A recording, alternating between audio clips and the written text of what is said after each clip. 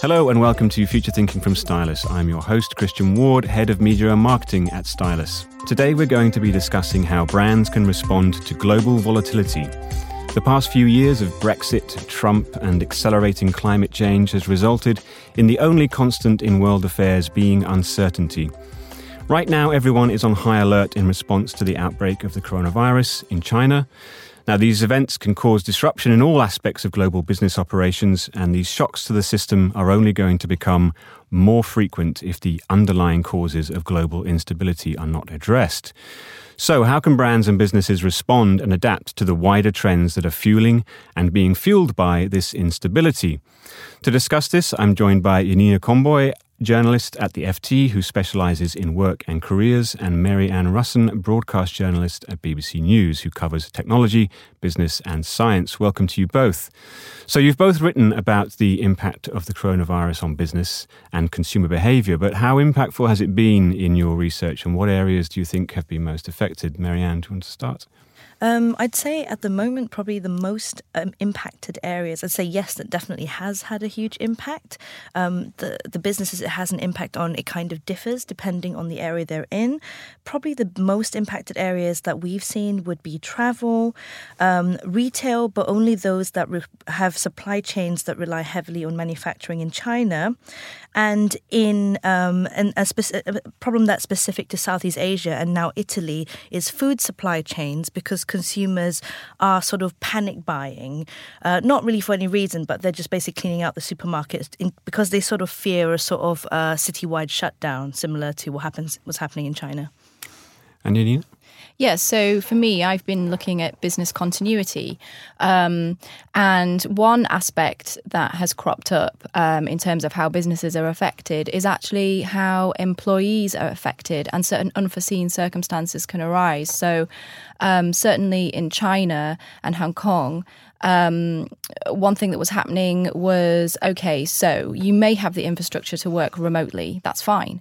But if you are parents and both your employers have given you indefinite leave to work from home, but the problem is your children's schools and nurseries are closed and your nannies can't come to work because they might be in self-quarantine, because obviously it happened during the lunar holiday where there was lots of movement and people going off to spend time with families. So you had a situation where people were struggling to work from home because who's going to take care of the children? And I know people I spoke to, it was a real juggling act. People changed the pattern of their working day. One person I spoke to said that they would split their day into two chunks, where they would focus on activities with their child who was under 4, and then take advantage of nap times and when they went to bed at night, and they would change their working patterns, and they would have to work it out with their partner as well, who was going to work when, and it's those sorts of unforeseen things which become quite difficult to manage when you're literally stuck in your 4 walls and trying to figure that out. And, you know, businesses have to make sure that they're communicating with their employees, and, you know, their employees know what they're doing and know what the situation is. And businesses have to make sure that they can make sure that their employees are okay. So you mentioned there that some of these things are obviously unforeseen. So how can brands and businesses prepare for this sort of thing? Because obviously it would appear that, you know, it's getting increasingly difficult to predict what's going to happen across global markets and the world in general, as more of these volatile events create more uncertainty. So how do brands prepare? And you know, should they be preparing for more of this stuff? Yes, I spoke to a few experts in the area of business continuity, and the general consensus was that businesses do think about it, and they do think about it more, but they're probably still not doing enough. Let's take remote working as an example. In some situations, you may have all the infrastructure in place for your employees to work from home and communicate with each other. But if you're a customer-facing business, do you have the infrastructure to communicate with your customers who are external to the business? So do you have that infrastructure in place? I mean, technological advancements mean that certain ways of working are easier than perhaps they would have been in the past.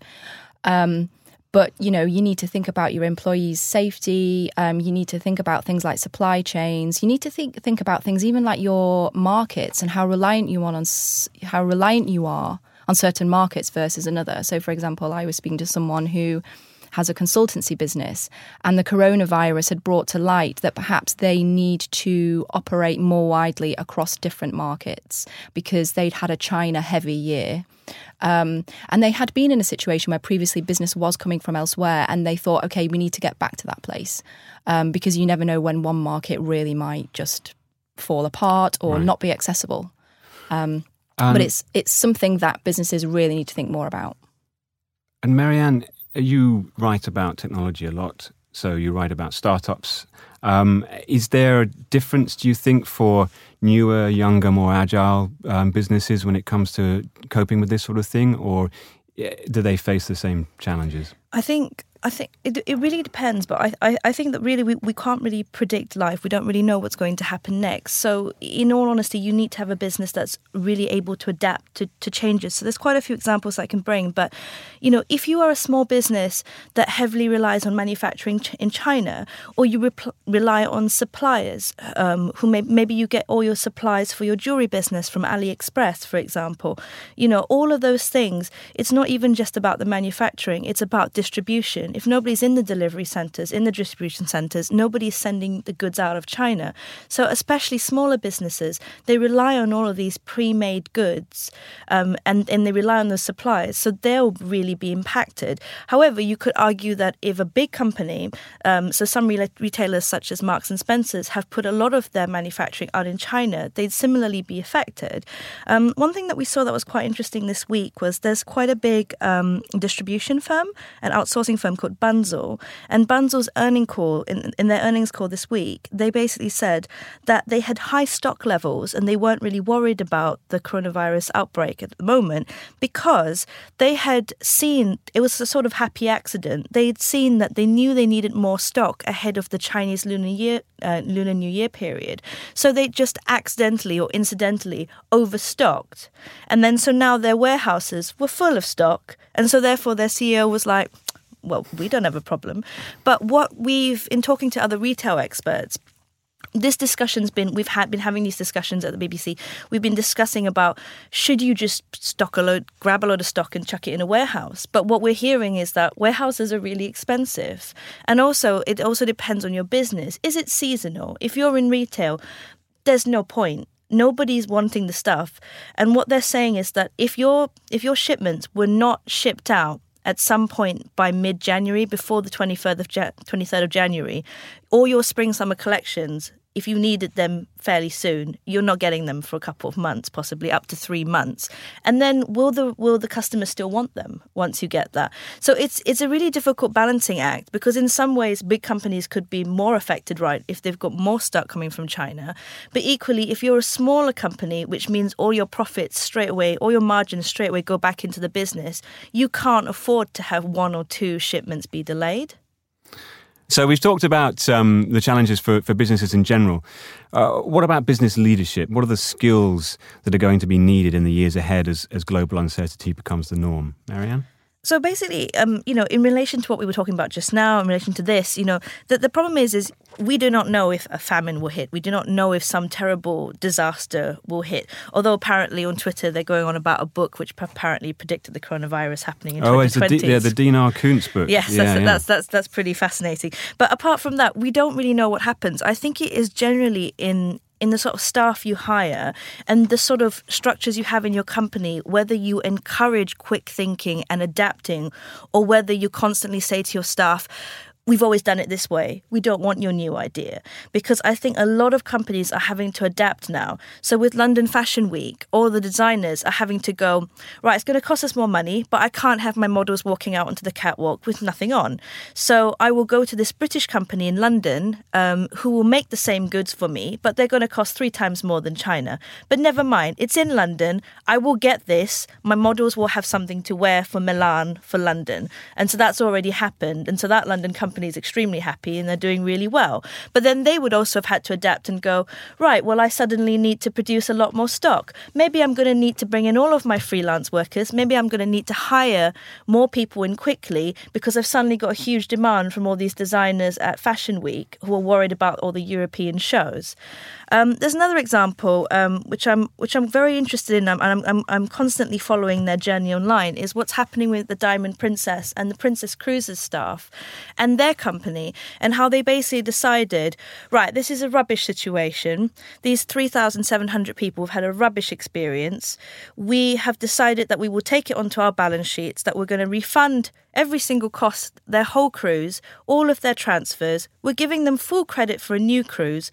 On top of that, we also had to pay our staff during this, and the staff, they made contingency plans whereby they spent more money on content and entertainment because all of them, basically, if you're not familiar, on the Diamond Princess, 3,700 people were in quarantine. They were stuck in their cabins 24/7, and they were allowed to take a walk outside on the gangway twice a week for 1 hour.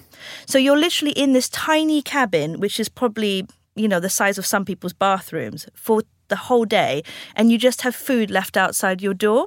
And so what they did was they invested in bringing in more content for the in-house TV channels. They used their cruise directors to film hourly sort of updates, film the same programs from an empty studio, and sort of say, coming to you, we're keeping you going.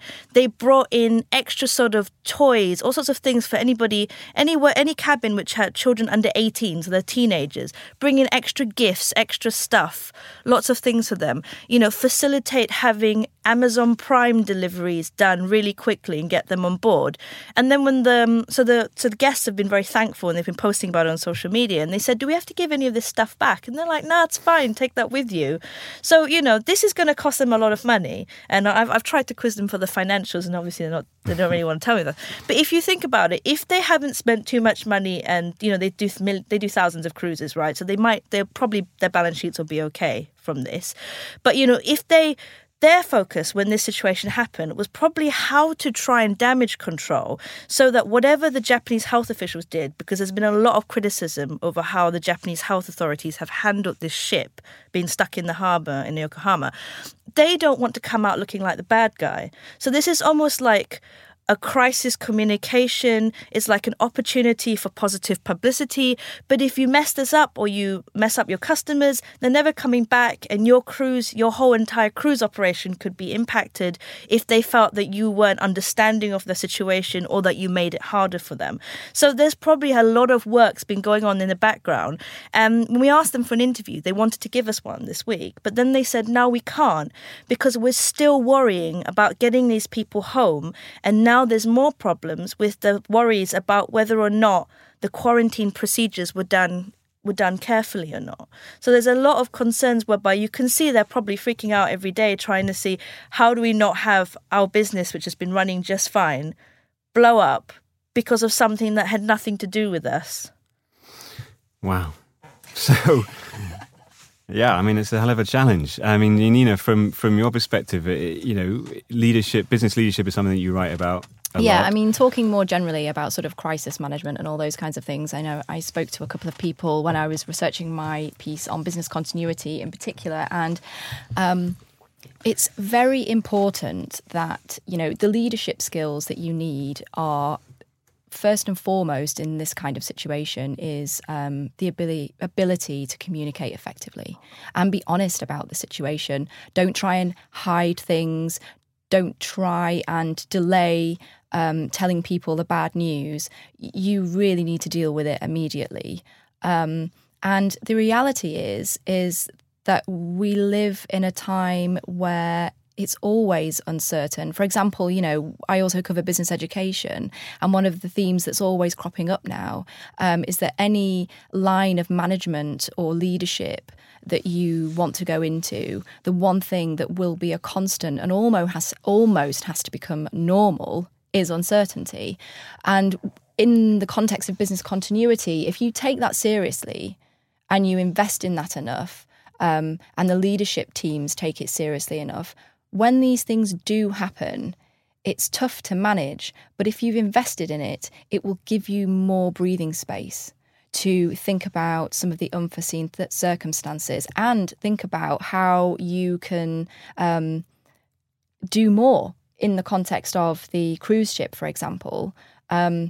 Someone somewhere, obviously, they must have a team that regularly deal with this stuff, or think about how it, certain situations might affect them. And they obviously must be a company that invest in this because they obviously had time to think, okay, well, we've got the situation.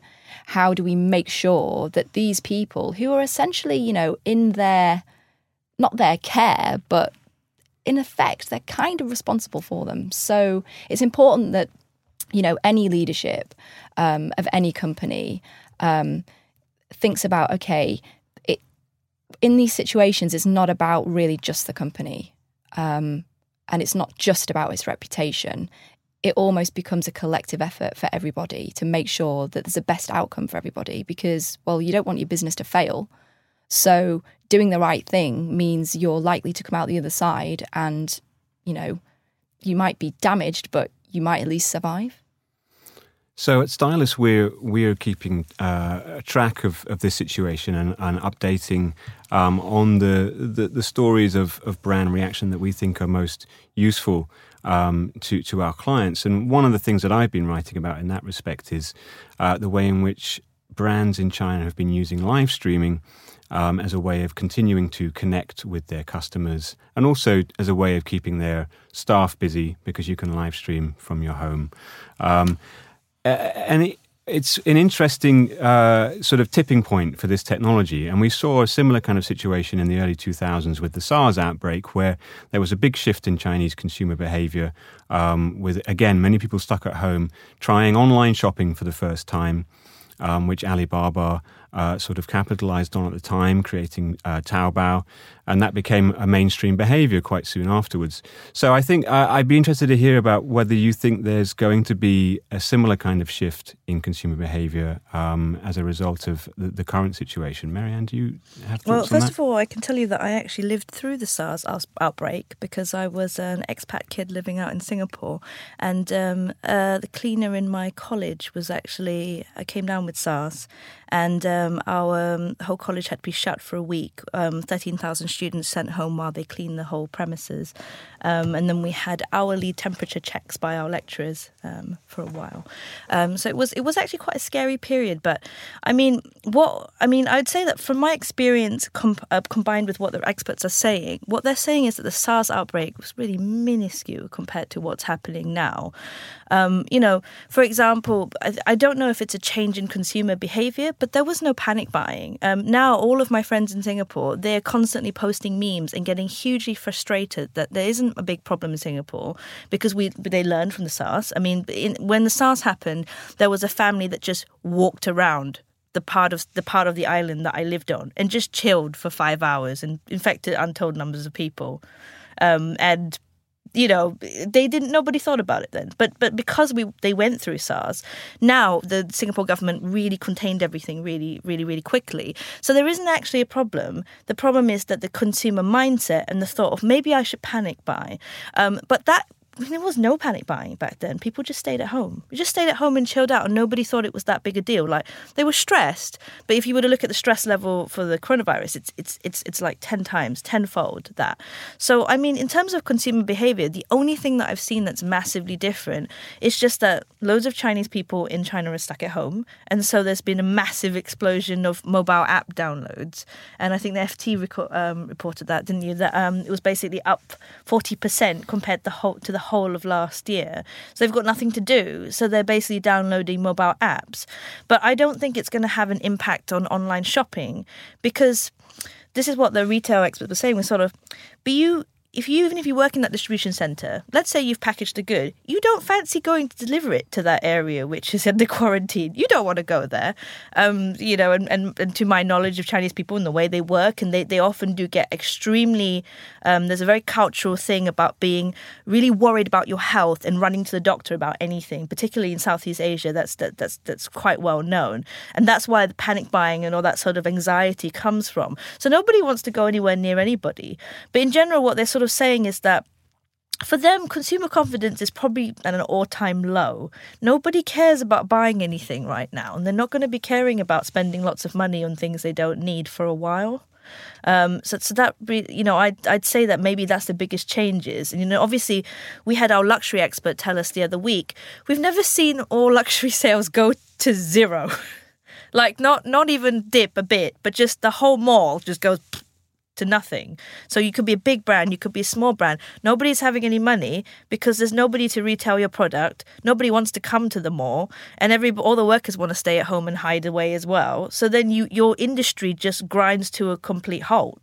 So I would say that's the unforeseen that we haven't seen. But I wouldn't say, to my knowledge, apart from people creating more content and maybe might see more Chinese influencers coming about because they've got nothing to do, I don't think it will see a massive technology shift change. Yeah, I would agree with that because I was speaking to someone who's based in Beijing, and even though Beijing wasn't under lockdown completely, people were sort of like self-quarantined.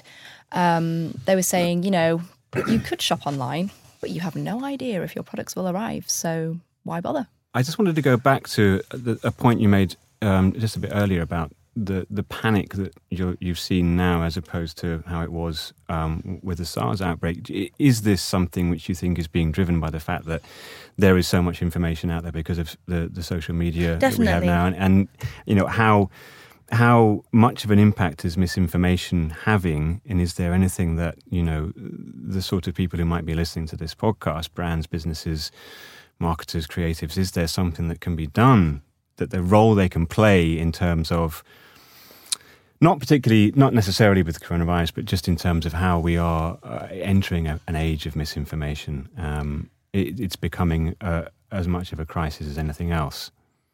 I do think that is actually quite a difficult. Proposition because it really depends what industry you're in, and also the problem is that consumers view big corporates as being the bad guy, the big capitalistic entity. So, for example, the number one people who should be saying that if you don't vaccinate your children, they will die, should be the big pharma companies. But equally, you're not going to listen to a big pharma company if they say get your children vaccinated. You'd say you're trying to sell us some drugs. So. I think it's very difficult for businesses to wade into this, and I think you have to be very careful about wading into things that have not got much to do with you. Brands globally now are trying to have some kind of positive social impact. I guess the question is, can they and still be successful brands? Should they? And what's your take from a sort of business perspective? I think, purpose is the watchword at the moment, for sure, and things like sustainability. And it is really important. Going back to the point I made about business education and uncertainty being a hot topic, if you go and do an MBA, there's demand now for, what does it mean to be a sustainable business that has a social impact? But I think big businesses that already exist, they have to be careful that it's not just a token effort. It has to be proper. It has to be managed. I mean, maybe there's a case for really big corporates having foundations which focus properly on investing money in proper schemes that have a wide impact.